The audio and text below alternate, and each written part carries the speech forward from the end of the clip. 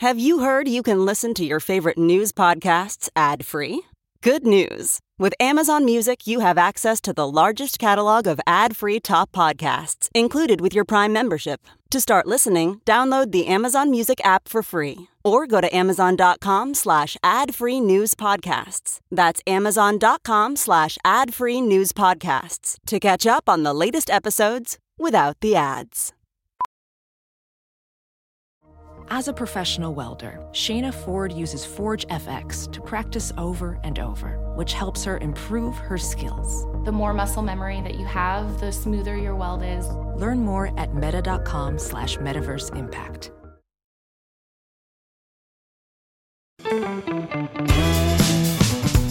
This is the John Fugelsang Podcast. I'm John Fugelsang. This is SiriusXM Progress. We're going to try and make sense of this week we all just survived. I want to begin by saying, yes, we laughed at Donald Trump when he said he'd been indicated, but the joke will be on us when he's vindicted. Going to talk later on with Kristen Rowe Finkbeiner, who's Executive Director, CEO, and co-founder of Moms Rising, who's been very involved in public policy and grassroots engagement for more than 2 decades, and she's a terrific writer and political consultant as well. Max Burns, journalist extraordinaire, is going to join us, and we've got a great special. Max has done a special all about the election coming up in Wisconsin for our 3rd hour tonight. Yes, we are passing the mic over to the great Max Burns. He'll join us in hour number 2 to talk about, well, you know, the stories of the week, and to bring us up to speed on what is happening in Wisconsin and why our eyes should be on their elections. And, of course, all night long, our executive producer is Chris Hauselt. Our associate producer is Thea Harper. What a week. I mean, what a week. This week began with Donald Trump holding a rally in Waco on the 30th anniversary of the Branch Davidian standoff in Waco. Just to remind us all that it's not a dangerous cult. Don't worry. A federal judge ordered Pence to testify before a grand jury investigating Trump on January 6th. In Kentucky, the Republicans overrode Andy Beshear's veto, codifying new anti-transgender laws. I want to get to that one in a second. We saw the North Carolina legislature override Governor Roy Cooper's veto and repeal the law requiring a gun permit for the purchase of a handgun. They've been crazy all week. And that's why I think it's time, before we talk about Trump and everything we know right now, to take just a little brief moment and talk about the revoltingly fake Christian of the week. That's right. It's Fake Christian Friday. Now, there is real Christians in this country, and they're out doing good things. They were out helping victims of the tornado in Mississippi. They were out helping victims of the terrible tornado in Arkansas. There's great Christian people who are getting along and fighting for the least of us, fighting for the working folks, fighting for migrant rights, fighting for children and health care. They're out there. We're not talking about those people. We're talking about the loud ones. We're talking about the fundamentalists. We're talking about the people who don't think they're better than you. They think God thinks they're better than you. Yes, we're talking about the right-wing fundamentalist Christians, also known as America's Atheism Factory. Let's do it. Who is the worst all week? I mean, I want to start with the legislature in Kentucky, the Republican-led legislature in Kentucky.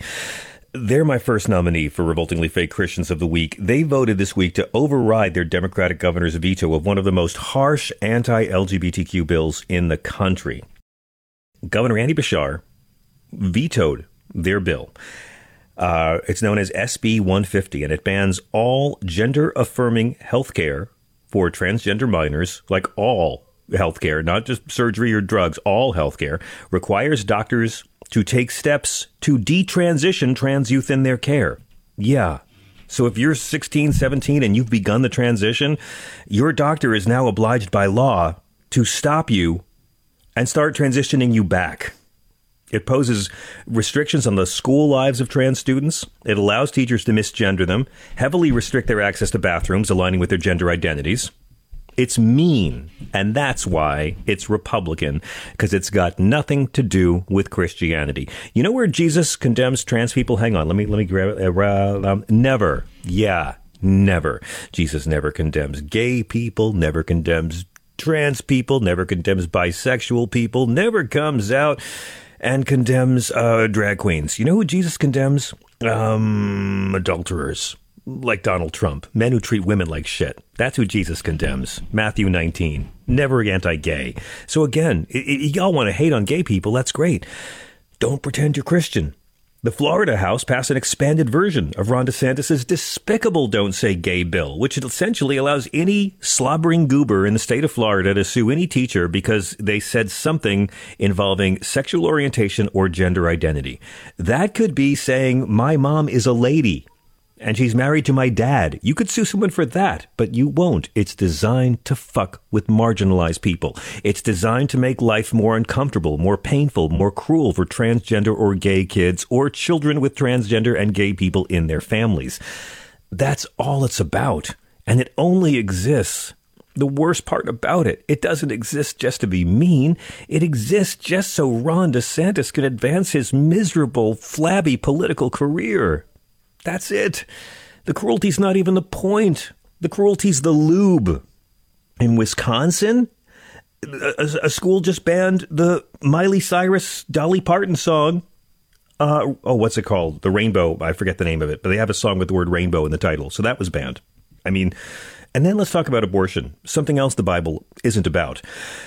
After enacting one of the strictest abortion bans in the country, the fake Christian Republicans of Idaho are trying to go even further by inventing a whole new crime. Now, I know, right? The Bible doesn't say you should punish women who terminate pregnancies. It doesn't say you should put women in jail for terminating pregnancies. Bible doesn't say go stand outside a clinic and yell shit at women. Bible doesn't say punish poor women with more poverty. The Bible doesn't say the government should have the power to force a teenage rape victim to carry and bear her attacker's child.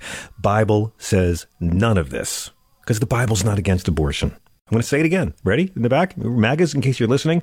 The Bible's not against abortion. Jesus is against the death penalty. The Bible, not against abortion. What is the religion in the Bible again? Oh, yeah, Judaism. Are they against abortion? No, they're not. Judaism's not against abortion. Abortions are legal in Israel. Abortions are free in Israel. Life begins with first breath in Genesis. God gives Moses rather detailed abortion tips for pregnant unfaithful wives in Numbers chapter 5. And let's not forget, God asserts a woman has more value than a fetus in his eye in Exodus. God pretty much says a fetus is property. And if you Gentiles still really believe that God cares about the sacred lives of children, let me explain to you what Passover is. Am I saying that the Bible's pro-abortion? Of course I'm not.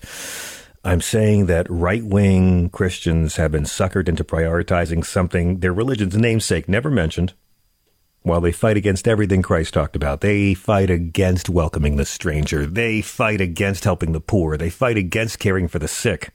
They fight against paying your taxes. Render unto Caesar. They fight against Christ's admonition of nonviolence. He who lives by the sword will die by the sword. Yeah, they don't go with that.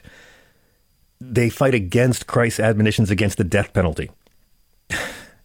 Jesus isn't their spiritual Messiah. He's their mascot, and they wave him around. So a bill the Idaho Senate agreed to take up on Monday would curtail the ability of minors to leave the state to seek an abortion. That's right. It's not enough that you can't do it in this state. We're not going to let you leave the state.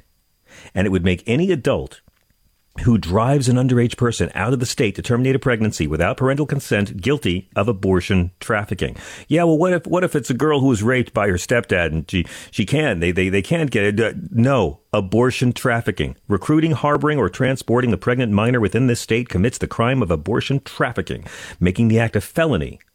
2 to 5 years in prison. Now, the bill's backers say it defends a parent's right to be able to make abortion decisions in conjunction with their child. The reality is it cheapens what human trafficking really is. It's literally equating the crime of stealing children and using them for sex with a child seeking medical care independently from their parents. Oof. This coming as the Gender Equity Policy Institute puts out a study that shows the end of legal protection for abortion threatens to further increase maternal mortality, newborn and infant mortality, and teenage births in the U.S. Did you know that mothers living in a state that banned abortion after Dobbs were up to 3 times more likely to die during pregnancy, childbirth, or soon after giving birth? Pro-lifers don't give a fuck. Babies born in banned states, 30% more likely to die in their first month of life. They don't give a fuck. They're not pro-life. They don't give a shit about babies. They don't care about children. They're not going to lift a finger to stop the local maniac from getting military hardware that will murder every child in your kid's school. They don't care. Black women are almost 3 times as likely to die in pregnancy, childbirth, or right after giving birth as white women. And let me tell you, these Republican Christians really don't care about a stat like that. Black babies are more than 2 times as likely to die in their first month of life as white babies. They don't care. They just want to be seen as being virtuous. They want to be seen as being Christian. They're not. If they were Christian, they'd be at the southern border, welcoming the refugees. If they were Christian, they'd be helping girls who've terminated pregnancies instead of screaming at them. South Carolina is making women face the death penalty for abortion under a proposed new law. We're so pro-life, we'll fucking kill you. But finally, Tucker Carlson. Let's talk about Lady Tuck Tuck. Tucker took advantage of the mass killing at a private Christian school this week in Nashville to warn us not about the easy availability of guns, including to emotionally and mentally unstable people. No, to warn us about trans terrorism. Liar Tuck said, the transgender movement is the mirror image of Christianity and therefore its natural enemy. In Christianity, the price of admission is admitting that you're not God. The transgender movement takes the opposite view. We can change the identity we were born with. Christians can never agree with this statement because these are powers they believe God alone possesses. That failure to acknowledge a trans person's dominion over nature incites and enrages some in the trans community. People who believe they're God can't stand to be reminded that they're not. Are you following that? You're not supposed to, because it's all bullshit meant for your uncle racist and your aunt dead inside to nod as they drool on the clicker. Look, they don't care about abortion. They don't care about abortion. If they cared about abortion, brothers and sisters, they'd fight for sex ed in the schools. If they wanted to stop abortion, they'd fight for as easy access to birth control as there is to guns. They don't care. They care about saying whatever they've got to say to manipulate white people into voting for them. That's it. That's it. And Tucker Carlson talking about Christianity. I mean, I don't even know where to begin. So Donald Trump is allowed to identify as Christian, but Bruce can't identify as Caitlyn. That incites and enrages some in the trans community. People who believe they're God can't stand to be reminded that they are not. The New York Times reported that hate crimes rose 12% in 2021. Attacks spurred by a person's sexual orientation was 16% of the crimes reported. Transgender people are over 4 times more likely than cisgender people to experience violent victimization, including rape, sexual assault, and aggravated or simple assault, according to a new study from UCLA. In addition, households with a transgender person had higher rates of property victimization than cisgender households. And again, let's go back to the Bible. What does the Bible say against transgender people? Nothing. But St. Paul in Galatians says there is neither Jew nor Greek, slave nor free, male nor female in Christ. And he's the conservative right-wing PR guy for Jesus. He's the one the right-wingers like to quote anyway.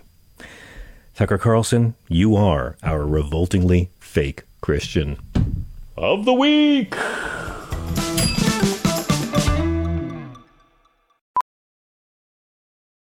Ophthalmologist Dr. Strauss has seen firsthand how the metaverse is helping surgeons practice the procedures to treat cataracts. Cataracts are the primary cause of avoidable blindness. He works with a virtual reality training platform developed by Fundamental VR and Orbis International to help surgeons develop the muscle memory they need. The result? More confident, capable surgeons. And even more importantly, patients who can see. Explore more stories like Dr. Strauss's at meta.com/metaverseimpact. As you write your life story, you're far from finished. Are you looking to close the book on your job? Maybe turn a page in your career? Be continued at the Georgetown University School of Continuing Studies. Our professional master's degrees and certificates are designed to meet you where you are and take you where you want to go. At Georgetown SCS, the learning never stops, and neither do you. Write your next chapter. Be continued at scs.georgetown.edu/podcast.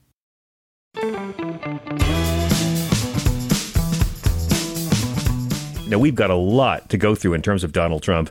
The lack of news keeps pouring in. I don't know how cable news kept it filled up all day with so little actual information.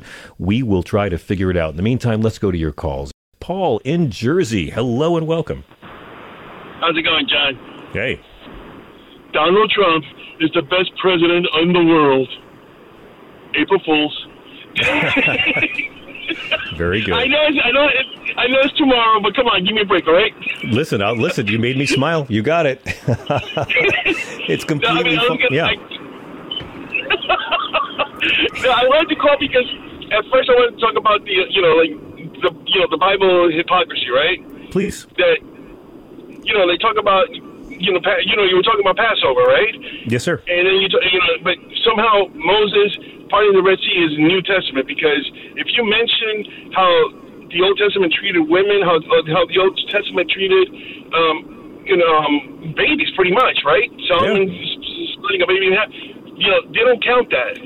They count that. Oh no, that's the Old Testament. That doesn't count. But somehow Moses parting the Red Sea is in the New Testament. Don't ask me why. Well, but here's the irony of that, right? Jesus is the most, I would say, the most feminist character in the whole Bible.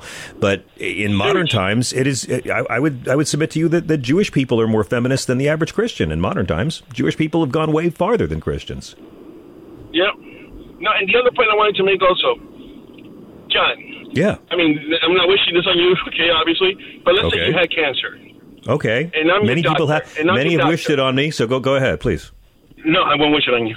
But and I was your doctor, and I told you to fix your cancer, we have to give you more cancer. Okay. What do you mean? Think about it. If I told you that if to cure your cancer, I had to give you more cancer. Right. We're talking about guns, right? Thank you. I knew you were going to come up with that. By the way, you know what helps? With terrible traffic? More cars. Yeah. I learned that from the NRA. More cars. Exactly. Yeah. Seriously. So the only thing that'll solve this gun problem is if we flood the zone with more guns. Paul, you're so brilliant. Yeah. Thank you. Yeah. You get it. Thank you. I'm glad someone gets it. No, it's ridiculous. It's just like I was telling that to somebody, and it's just that for some reason it didn't make sense to them. It's still in their mind that the right to bear arms shall not be infringed. It's a well-regulated militia. And they don't want to hear that. They don't want to hear that because, let's think about this for a minute. Who is a militia? What is a militia? It was citizen soldiers that were called at a moment's notice to defend the country, correct? That's it. And well-regulated. It almost seems like they were keeping track of who was in the militia, which meant the founders intended us to keep track of who had firearms. Now, what can you say is a militia in this modern time? The National Guard. The National Guard, the Naval Reserves, the Army Reserves, all these people, reservists. They're the citizen soldiers that should be, that the right to bear arms would not be infringed. But no, they don't. They create these these non-regulated militias They think that they're following the Constitution. They're not. You nailed it. Yeah, they're not. They're not at all. But again, they don't care. They don't care. It's about their entertainment. It's about their pleasure right now. It's a cult of selfishness. None of these people think gang members should be allowed to own tactical nukes or white phosphorus or grenade launchers, which means they do accept some limitations on our constitutional rights. They're selfish bastards. They're never going to be persuaded. And we just have to keep on fighting. And hopefully that we can get an assault weapons ban before everyone knows someone who's been killed by one. Paul, thank you very much for the call. Is it Steva in Pittsburgh? Hello. Hi, this is Steva. Hi. Hey, Steva. I'm sorry. I put my phone down for a hot second, and I'm like, I had to jump back on it. You sound perfect to me. You sound great. Thank you. So, hey, this is why I was calling. I'm just a little bit peed off because I don't understand why we as Democrats let Republicans say they're pro-life. Thank you. Especially when they are pro-choice, because they're okay with people not having abortions, but they're okay with having a gun. Mm-hmm. They believe in capital punishment. Mm-hmm. That's all this is all life. Oh, yeah. So it's a pro-choice. And I'm fed up with Democrats not acknowledging that and putting it out there stopping them when they're standing up there saying it. So just stop them in their track. I do it every day at work. Same. When they come up to me and they're talking about abortions and their next sentence is guns, so I say, oh, hold on. You are not pro-life. You're pro-choice. Mm-hmm. That's right. And they say to me, no, I'm pro-life. I said, do you believe in guns? Because they kill. I said, do you believe in capital punishment? Yes. I said, then you're pro-choice. You are not pro-life. And they're pro-some life. They're pro-some Huh? life. They're pro-some life. That's what I call them. But then that's all. That's what abortion is. Most people don't believe in, like, I'm going to go out and have an abortion, but they believe it's the other person should be able to. So I say to these people all the time, Steve. I say over in China, they don't have choice. China mandates abortions. I think that's wrong too. Women should get to choose. Men shouldn't choose for women. It's really simple and not complicated. But again, to actually follow the teachings of Christ would be hard for them, because Christ is incredibly progressive and commands you to take care of the poor, take care of the sick, stand up for the downtrodden. And they don't like that. So they'd rather pretend that Jesus gives a damn about abortion and being cruel to migrants and gay people. And then they can smugly pretend that they're better than everyone else. And then in the next statement, I'll tell them, if you choose for this person to have the baby, you choose for them to have their kid. Are you going to stand by them to make sure that kid come of age? Because you're the first people out here talking about people on welfare or anything else. So you're against them. You're for them having the baby, but you're against helping them take care of that kid. That's right. That's right. So they're of course. so double standard on every which way they got. It's hypocritical. It's grotesque hypocrisy. I won't even give them the courtesy of calling them a double standard. Pro-life Christians will love you from the moment of conception till the moment of your birth, and then they're done. After that, you're a taker. Right. That is so true. I'm gonna start saying that too. Thank you. You're so awesome, much. Steve. I appreciate You got to it. call here and brighten up my Fridays more. Thank you so much. What a pleasure. Have a great evening. Let's go to Sean in Cali. Hi, Sean. Thanks for your patience on hold. Oh, all good, brother. So I'm going to go down an avenue, and I hope you guide me a little bit. So I love that conversation. So this is what I've been thinking about for a long time. So we're at a place right now in this country, in my view, my hypothesis, but it's not as good as most scientists, is that, we have a huge number of people in this country. I'm just going to keep it within our borders. It's actually worldwide, but I'm going to keep it within our borders. Okay. That believe that there's extraterrestrial life out there, but not just out there. They've already come here, or they're already here, or we're already doing deals with them. We have all these conspiracies, right? Right. And then we go to the Bible, believing in God, right? Okay. Of which we're reading from texts from way back and all of that. And yet it comes down to the basic same argument as I have been watching this since, because, I know there's intelligent life in the universe. It's mathematically impossible that there isn't. But then to go to where they're here and doing all that is a big leap. I believe that both the people that believe the literal interpretation of the Bible and this other thing about aliens being here and all that have the same kind of thing. They want to be rescued. Okay. People in their mind, it's a human nature that they want to be rescued because, you know what, the one common thing I do believe from all of this, and I'm trying to find common ground here between all human beings with all our craziness, is that we know we're kind of all screwed up. We know we've kind of effed up this planet for the most part, right? I mean, even if you don't believe in climate change, you don't believe in that, you kind of do believe in it. You know we've screwed up. So my point is, why do we believe in that? And why do some people take advantage of it to really screw people even more? And why do other people want to, have the aliens, so to speak, come down and save the world from ourselves? Sure, there's a little bit to unpack there, but I think you actually, it's interesting. A belief in aliens and alien species is one of the few things that our conservative and liberal brothers and sisters have in common, and so is religion. And so I want to, keep that in play. Listen, I think it is very human to always want to believe there's more than just what we can taste, touch, see, hear, and feel. You know, you could say whatever you want about religion. You could ban all religion. You could raise people to not even know what religion is for 1,000 generations. But that spiritual hunger is going to be there. That wanting to know if this means anything. That wanting to know why we got to be sentient. That wanting to know where the science and the spirituality come together. You know, people would invent God all over again. So, sure.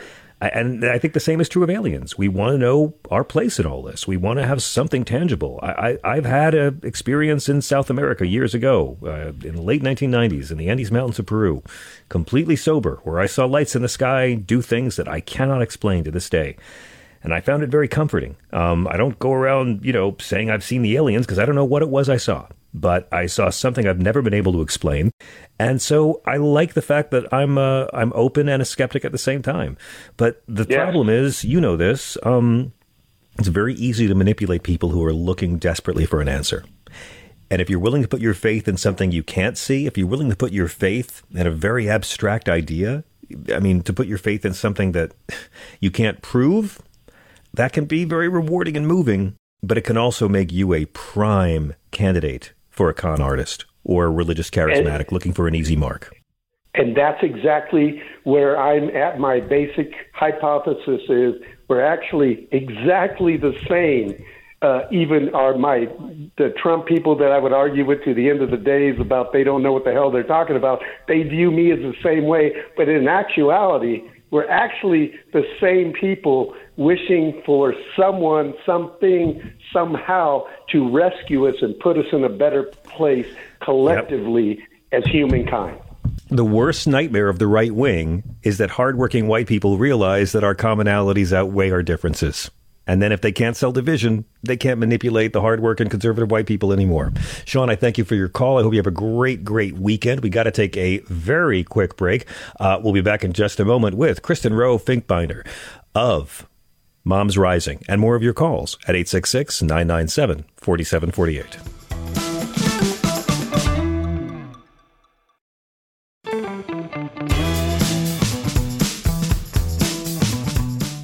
This is SiriusXM Progress, and our brand new interview with the great Graham Nash, who is in the Rock and Roll Hall of Fame for two different bands, will air on Monday night. Graham's 81 now, and we talk about how he survived the pandemic, and we talk a lot about David Crosby.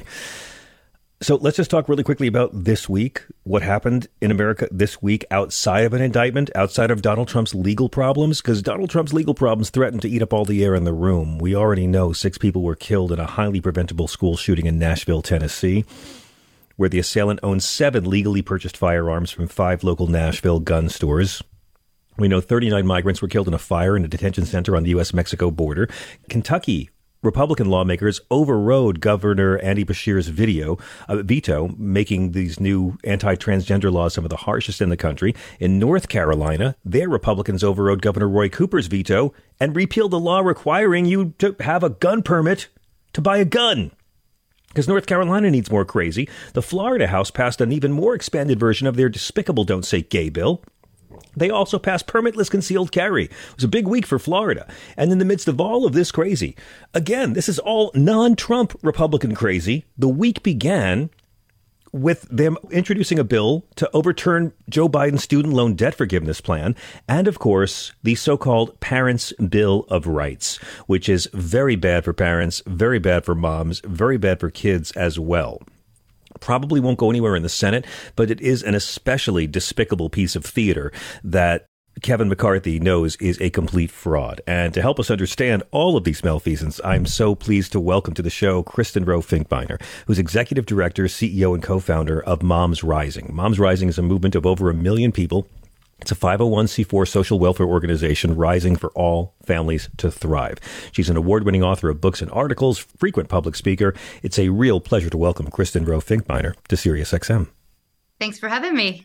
Thank you so much. So it really did seem like the GOP in the House knew they had to pass some version of this Parents' Bill of Rights, knowing it wouldn't go anywhere in the Senate, but also knowing it might be mean enough to satisfy the folks at home.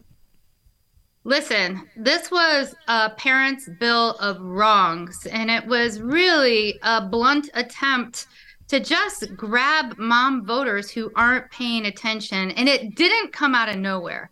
When Donald Trump lost the Oval Office, Steve Bannon, his strategist in chief, said the way we're going to take back America is through the school boards. And they have been going after mom voters ever since.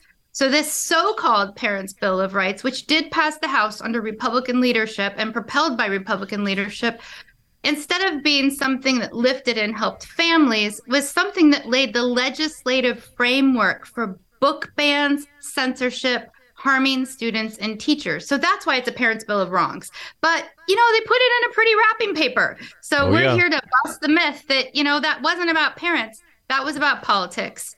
That was about grabbing voters who aren't paying attention. I mean, it's all about the Republican push to basically erode trust in public institutions and systematically defund the public school system. That and more. I mean, one of the things that you were just talking about with the previous guest that I really loved hearing you say was that Republicans really only care about the moment of conception to the moment of birth and nothing after that. This is more of that same. We have a Republican Congress who is taking away people's freedoms right now. The freedom to decide if, when, and how many children we're going to have. The freedom to be able to afford childcare, to be able to care for aging parents, to be able to make fair pay, to be able to have a safe childbirth. We have one of the only World Health Organizations or nations in the world that has increasing maternal death, and Black women are 4 times as likely to die as white women in childbirth. That's a disgrace. And so instead of addressing the disgrace that is a family-friendly America that we need, Republicans are focused on tearing us apart, pushing bans, and making education inaccurate. That's not cool. And moms know it, so moms are rising. I mean, it's really a sanitized version of what the party's been pushing, this far right-wing intimidation of school boards, having anyone be able to censor lesson plans, anyone be able to censor libraries. And it's really, if anything, the right-wing Parents' Bill of Rights, but it's not about helping problems in our public schools. And this is what makes me crazy. I always ask our right-wing brothers and sisters if they think America deserves the best public school system in the world, because they want to be jingoistic, but they also don't care about poor kids. And so that question always angers them. This Parents' Bill of Rights is not about helping public schools or saving public schools. They want to abandon the ship. And like always, they want to abandon the ship, but make sure only some kids get lifeboats. It's really ridiculous and insulting. And when we did actually polling with real moms, this is not what real moms want. What real moms want are actual structural changes that lift families, businesses, and our economy. And we know what those are. But instead, tell us. Let's talk about some of. I'd love to ask what some of them are, because, like what comes up time and time again for you in terms of the priorities of America's mothers. Because I know it's not drag queen story hour and be mean to the trans kids. It's really about lifting every family and every person, no matter what gender or how they identify, making a welcoming space where kids, families, and people can thrive. And what that means is to be safe from gun violence in our schools and our communities. Right now, guns are the leading cause of childhood death in America. That's an epic tragedy. That's awful. Everybody should be pulling the fire alarm to address that right now. We absolutely have to get rid of military-style assault weapons and high-capacity magazines. Right now, and I touched on this a minute ago, just briefly, right now, we're one of only 6 countries in the world that doesn't have any form of paid family medical leave. That's right. After a new baby arrives or a serious health crisis strikes. And you know what? 76% of Trump voters support that policy, and even more Democrats support that policy. So when we're not only talking about what a certain type of moms want, we're talking about what all moms of all parties, Democrat, Republican, Independent, Libertarian, and on that note, moms are the people who most often need and have abortion care. That's important. Yes. 6 out of 10 people who need and have abortion care are moms. Moms want to be able to choose if we're going to have children, if so, how many children we're going to have, and when. And we need access to the full reproductive suite. Again, here too, we're talking about moms of all political parties. We saw what just happened in the 2022 midterm elections. And in red states, purple states, blue states, anywhere abortion access was on the ballot, it was expanded. And attacks on abortion access were stopped when it went on the ballot. So the people know what we want. What we're hearing right now is a very vocal, very well-funded minority making a lot of noise. And that noise is really about hate spaghetti. Like when you think about it and you try to say, what are the Moms for Liberty asking for? What is this hate that's going on? It is a long list of hate. So what's happening is politically, wedge issue after wedge issue, those issues that tear us apart in our communities after issue that tear us apart in our community are being thrown at the wall by the Republicans to see what sticks with their eye on 2024 and trying to get that White House back. But we are here to say that we know when our kids hide their green beans in napkins because they don't want to, eat the green beans. Mm-hmm. We know also when we have policies that are pushed through Congress by the Republican leadership called so-called Parents' Bill of Rights. That's not a Parents' Bill of Rights. That's Parents' Bill of Wrongs. So just like we know our kids don't necessarily always want to eat their green beans, we also know when Republicans in Congress are trying to do a switch on us. And we are not going to stand for letting that happen. Absolutely. It's interesting when you look at who it is that actually gets abortions in this country. I mean, 59% in 2021, 59% of women who seek abortions are already mothers. Just like minimum wage, we keep thinking it's something that teenagers do. No, the majority of people on minimum wage are parents, and the majority of people who seek abortions are already moms. Women who seek abortions are more than 3 times as likely to be poor. 49% are poor, while the national poverty rate is 12%. 75% of women who seek abortions are low income. 55% of women who seek abortions report a recent disruptive life event, like the death of a family member or a job loss. I mean, and as you pointed out, it's much, much harsher on women of color. Black women had a 20 to 40% decline in maternal mortality after abortion was legalized. So it's like we have the information. We know that the majority of Americans, the overwhelming majority of Americans, support women's reproductive freedoms in all or some cases. And you're exactly right. It's this tiny minority, a minority that's mostly people without uteruses, who are making these laws for women. So how do you suggest we begin to fight back? From where we're at now, what is Mom's Rising approach to how we begin to push back against this ridiculously unpopular movement that has swept our government? Well, first of all, do not be intimidated by the hate spaghetti. Know that when you hear the hate spaghetti happening, that actually the majority of people disagree with it. And that's the first step, knowing you're not alone, because it can be really isolating to hear that level of hate. And you can think, oh my gosh, I'm the only one who is not about this hate. So listeners, you are not alone. And that is an important first step, because the next step is make sure you're registered to vote and make sure that you have at least 5 or 10 friends registered to vote with you. The elections aren't coming for a while. We do have elections in 2023, local elections, but those big elections in 2024, we need to be ready for those. It's not too early to pick your election and your voting walk-up music. Democracy cannot be a spectator sport. We have to vote every election. We have to vote every time, because even these local elections, a lot of these hateful policies are being pushed forward. So make sure you're registered to vote, and that you vote, and that you bring 5 or 10 friends with you. And if you're a mom, a dad, or a parent, bring your kid to vote with you, because you can be a voter and raise a voter. So true. That's one. So true. 2, share your story. We all have stories about how we've been helped by, schools, or we've been helped by having paid family medical leave, or having access to health care, or any of those kinds of things. Share your story about how you've been helped by these policies with your friends, but also with your elected leaders, and tell your elected leaders what you think. Again, we've got a well-funded minority of loudmouths really making a lot of noise. So make some noise. You can join an organization that helps you figure out when, where, and how is the best strategic point to make some noise. Moms Rising is one of those. But you can also just call your member of Congress, Google their name, and tell them what you're thinking. Tell them that you don't agree with this so-called Parents' Bill of Rights angles, and that you understand what's happening. It's a bait and switch. And so you have power. And when we're thinking about this, You mentioned a little bit in those statistics about how low-income people are disproportionately impacted by these policies.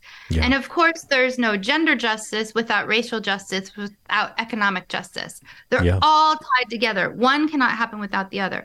And so one of the things I like to share to give people an eye into what's happening with families right now in a really fast way is that being a mom is now a greater predictor of wage and hiring discrimination than gender. That's a big deal. And if you look at what is the impact of structural racism, moms of color are experiencing compounded wage and hiring discrimination to the extent that Latina moms are earning just 46 cents to a white dad's dollar, and Black moms just 54 cents to a white dad's dollar. Now, that's the really horrible bad news that we have to fix. The good news is that solutions are possible. Studies show that when we pass those policies we were just talking about, paid family medical leave, affordable childcare, which by the way now costs more than college, access to health, access to home and community services, those policies together actually lower the wage gaps between moms and non-moms, raise all boats, help businesses actually have better returns, and lift our economy to the extent that the Federal Reserve Chair, Jerome Powell, recently testified in Congress and said we need a care infrastructure to keep up with international competitiveness because we're so far behind.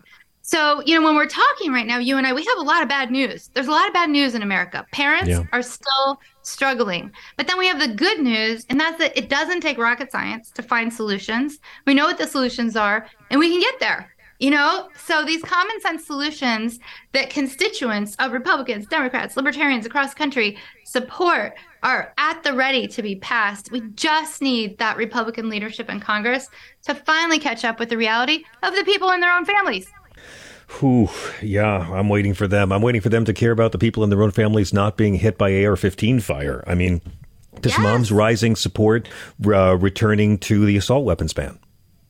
Absolutely. Moms Rising 150% supports not only returning the assault weapons ban, but also making illegal the high-capacity magazines. Because right now what a lot of people don't know is that you can turn almost any gun into a military-style assault weapon with, a high-capacity magazine, using bump stocks. All of those things need to go because there is no reason for any single individual human to have a weapon of war in our communities. There is, if you went duck hunting with an AR-15, there's not going to be a duck left for you to eat. Like, there is no need for this at all. And so those need to go, as do the high-capacity magazines and the bump stocks. Absolutely. What's the best way for our listeners to find out more about you and your work? Oh, you can follow Moms Rising on Twitter or Facebook or Instagram. It's at Moms Rising. We're also in Spanish at Mamas con Poder. And, we're everywhere and we're free. I like to say we're your free avenue for taking action and making change.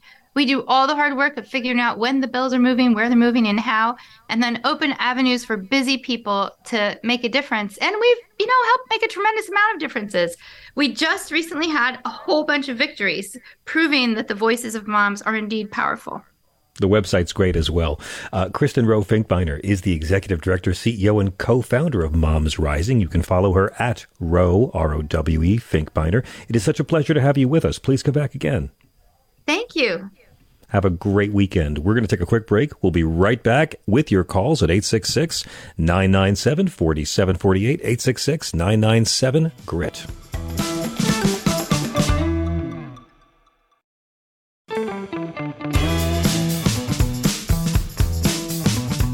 I'm John Fugelsang. This is SiriusXM Progress. We are at 866-997-4748. Let's go to the phones, shall we? Richard in Washington. Thanks for your patience. Hello. Hey, John. Hey. John, I'm still outraged. Talk to me. We chatted Wednesday afternoon. I always call you on my way down to play in Seattle. I've got a 2-hour drive, and it's really great to vent with you, and I just want to let you know I appreciate it. I'm here for you to unload on. Go ahead. Thank you. I'm outraged, and here's why. I just read the other day that one of the first signs of a slipping democracy is the lack of ethical leadership, right? Yeah. And those of us on the left, it's pretty simple for us to look over and see on the right, hey, man, we got ethical leadership everywhere on the right, Trump all the way down. But But here's the thing. I want to see somebody on the left jump up and say, with ethical leadership, and say, look, we don't need trials for Donald Trump to get him out of the White House. We don't need those. Those are great, and let's have them. We need them.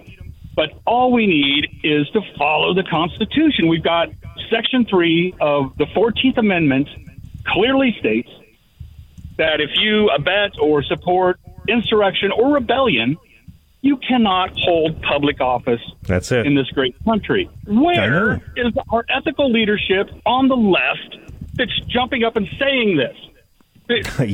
Only you, Richard. Only you. No, I mean, we've talked about it. A lot of people have talked about it. And to me, I would go even further. I would say, where's anybody ethical leadership? Hey, you and I, we're ethical, man. We're crawling with ethics.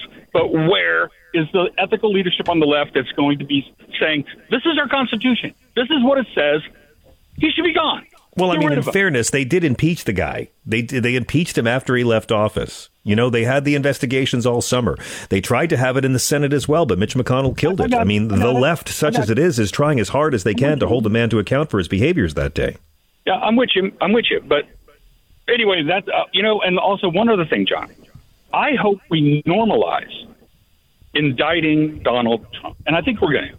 I think that's what's going to happen. We got 5 of the 4 more, I think, all these. And let's not forget the rape trial that's coming up.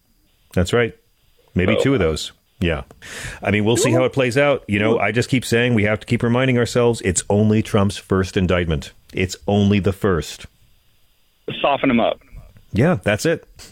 Believe me, this is just the sweet, beautiful foreplay before Jack Smith is done cracking his knuckles and getting his pre-workout stretch completed. He's going to be indicted in Georgia. He's probably going to be indicted for January 6th, and he may likely be indicted for the documents as well. But we'll have to see. And a lot of people argue that, this is the oldest case. Well, this should be going first. Well, look, it doesn't matter. It means a lot to me that the first case against him is a case from New York City. It means a lot to me that the first indictment in his long and awful career, a man who was first investigated by the DOJ back in the early 70s for racist housing. I mean, imagine being you and your dad are too racist for Nixon. Imagine Nixon's DOJ saying you're too racist, Trumps. And finally, now, almost 50 years later, honestly, look, the charges may be flimsy. They might not. 34 counts. I'm eager to see it. 34. But it means a lot to me that it's New York. It means a lot that it's New York that did it. On a personal level, I'm proud.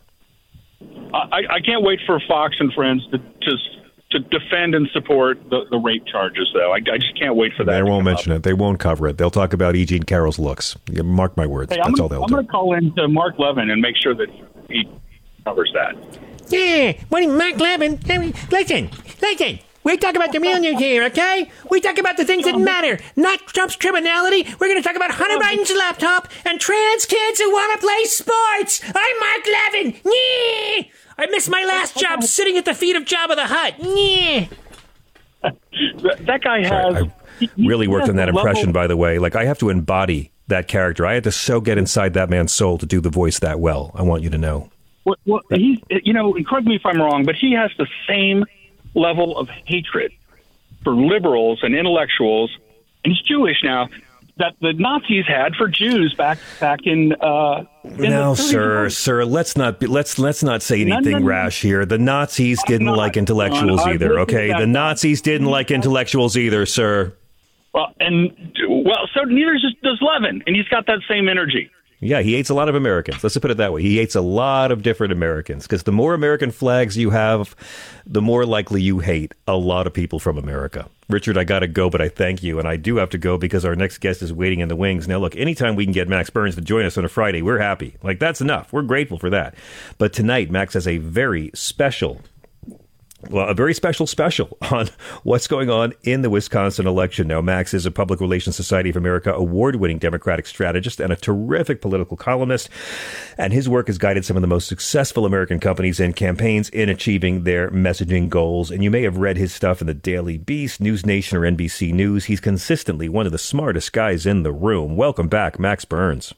Hey, thanks so much for having me. Thanks for being had, Max. And listen, thank you so much for lending your talents and for letting us pass the mic over to you. Tell us a bit about the special tonight. Absolutely. It was a pleasure. We are digging in tonight on the biggest race you have probably never heard of. It's the Wisconsin Supreme Court race that happens on April 4th.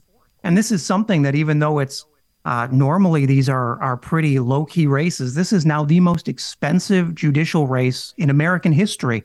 And right-wing people like billionaire Richard Uihlein, who runs Uihlein Shipping, are pumping in tens of millions of dollars into this race to elect an extremist, anti-abortion, election-denying Republican to essentially be the majority vote on Wisconsin's Supreme Court. So it is a real fight, and it's going to determine a lot about how Republicans are messaging in 2024. It seems like there's two things we need to keep in mind about this Supreme Court race, Max, and tell me if I'm wrong. One of them is that this race will pretty much determine what happens to reproductive rights in the state. And maybe even the 2024 presidential election. And we also know that a lot of money is pouring in that doesn't come from Wisconsin, correct? No, absolutely. The majority of the money here has come from national groups, and that's true on both sides, but much more on the right. And it's largely been very vocal anti-abortion groups that have funded Dan Kelly, who is running there against Janet Protasiewicz. And it has become really a referendum on these national issues. There's an abortion law there from 1849 that would be the law of the land if a Republican Supreme Court majority there said it was. I mean, it is to say he's a blast from the past is wrong. I mean, this is, as I say, an abortion law that was written when we were still debating what whale oil was the best brand to buy. I mean, it's from another world. And this is something that he agrees with completely. It's so fascinating. They're going back to, what, the 1870s on this? Yeah, even earlier. I mean, 1849. We're pre-Civil War with this. I mean, we're really reaching back. Now, I mean, tell us a bit about Dan Kelly. I mean, I know that he's a MAGA to the bone, quite an extremist. And, you know, I love Wisconsin. I spent a lot of time in the state. You can never tell which way it's going to go. Just when you think it's such a pro-union, strong blue state, it can easily tilt the other way. But, I mean, as long as reproductive freedom itself is on the ballot, who is Dan Kelly? And why should people be very, very concerned about getting out the vote?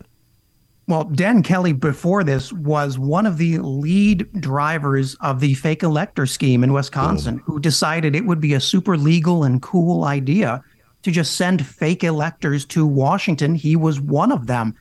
This is someone who is at the right hand of every Donald Trump election conspiracy scheme that they try to foist on Wisconsin courts. He's someone who cares so much about letting people know he will vote against abortion that he took time away from the campaign to go to events hosted by radical groups that said that that killing abortion doctors should be justifiable homicide. I mean, this is a guy who is prepared and has said proudly that he will tie these women down to a pre-Civil War anti-abortion bill and doesn't really care about what the law actually says. Just amazing. Now, tell us about Janet, and I want to pronounce her last name correctly because mine is Fugelsang. Protasiewicz? Protasiewicz. Protasiewicz, okay. It is a challenge, and I come from the Midwest, and it was still a challenge for me. Now, she's a progressive prosecutor. She comes from Milwaukee, progressive judge from Milwaukee, and has really been driven by local support here. If you look at the actual fundraising numbers for her, she's come in at about $121 average donation.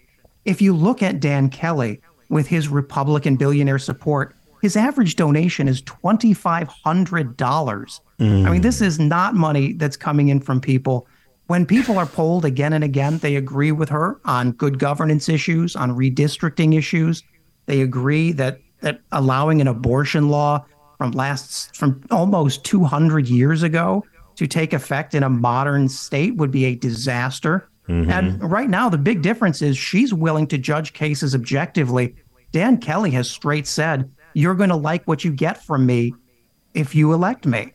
And that's directed plainly at people who want him not just to overturn election results, but to overturn electoral maps for congressional redistricting.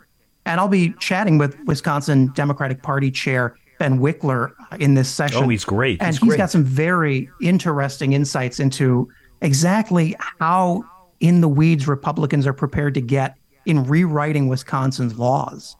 I didn't even know you had Ben Wickler on the show. That's exciting. I can't wait. I know that the conservatives have controlled Wisconsin's high court for like a decade and a half. But let's talk about what happens if this goes the wrong way. I mean, is it exaggerating to say that this case really could affect the entire country? You got to pull teeth to get people to pay attention to elections that are going on in a state they don't live in. But it's not just about the GOP dominance in the state. This could change the 2024 election. No, absolutely. I mean, this will certainly, if Dan Kelly is elected, spell the end of abortion rights in Wisconsin, undeniably. It will spell the end of any effort to break the gerrymandering that the Republican legislature pushed through and that a Republican Supreme Court majority there approved. We're looking at generational things, but Republican strategists are looking at this as a roadmap for how to take these state seats ahead of 2024 and then how to message in 2024. Because if they see there's this groundswell of support for these election denial, hardline anti-abortion candidates, you can guess that within a week, Ron DeSantis, Donald Trump, Ted Cruz, the whole group of rotten presidential aspirants will be parroting those lines. And they are messaging this. They are polling this very closely and watching to see where the wind is blowing. Oof. Well, let me ask you about where the wind is blowing, Max, because I'd be most remiss if I didn't pick your brain a bit about the many historic events of this week. In the previous hour, I just went through all of the different forms of malfeasance and rank fuckery the Republicans were doing outside of Donald Trump, from the North Carolina legislature overriding their governor's veto to have a permit to buy a gun, or Florida expanding Don't Say Gay, Kentucky finding a way to override their governor's veto to be more transgender than before. But it's all completely overshadowed by Donald Trump's indictment. Were you surprised that an indictment actually came down a few hours after we were told Alvin Bragg was going away for a month? I was. I think everybody was. Apparently, the reporters who were at the courthouse when those documents were filed said they came in about 3 minutes before closing, went back and talked to the clerk, and then the reporters were told, "We're closed, you got to walk out and be outside." And at that moment, they were filing these charges. I had actually just put out a segment for Rebel HQ telling people, get ready to wait because we're done until mid-April. And so I think that was really the intention. And it certainly seemed to catch Donald Trump's team off guard, which is something I take great glee in seeing. But no, I think he's done a great job. And I think that this has been a roller coaster that now we see that, even Donald Trump is not above accountability. Do you think he's ever going to see a day inside a jail? I do. He's going to have a jury of New Yorkers, and there is hardly a New Yorker who does not have some negative connection to this man whose life has not been made harder in some way. But isn't that a great point to bring up? I mean, how could Donald Trump ever hope to be? And again, I hate to play devil's advocate for the fucking guy, but that's my job because I've got to pretend to be a good guy. How can he hope for a fair jury, an impartial jury, when he's one of the most famous villains in the country? I mean, I trust our judicial system. It seems, unfortunately, a lot of our Republican friends don't anymore. These law and order Republicans have suddenly become the biggest critics of the justice system I've ever seen. I mean, you have Lindsey Graham urging Donald Trump to try and punch a police officer because they'll let him out early if he does that. I mean, that was more a sarcastic little bitter bitch joke by Lindsey's part. It's hard to tell. I mean, so many horrible and anti-democratic and anti-justice things have been thrown out in the last couple of days, from Josh Hawley saying that people won't like what happens next.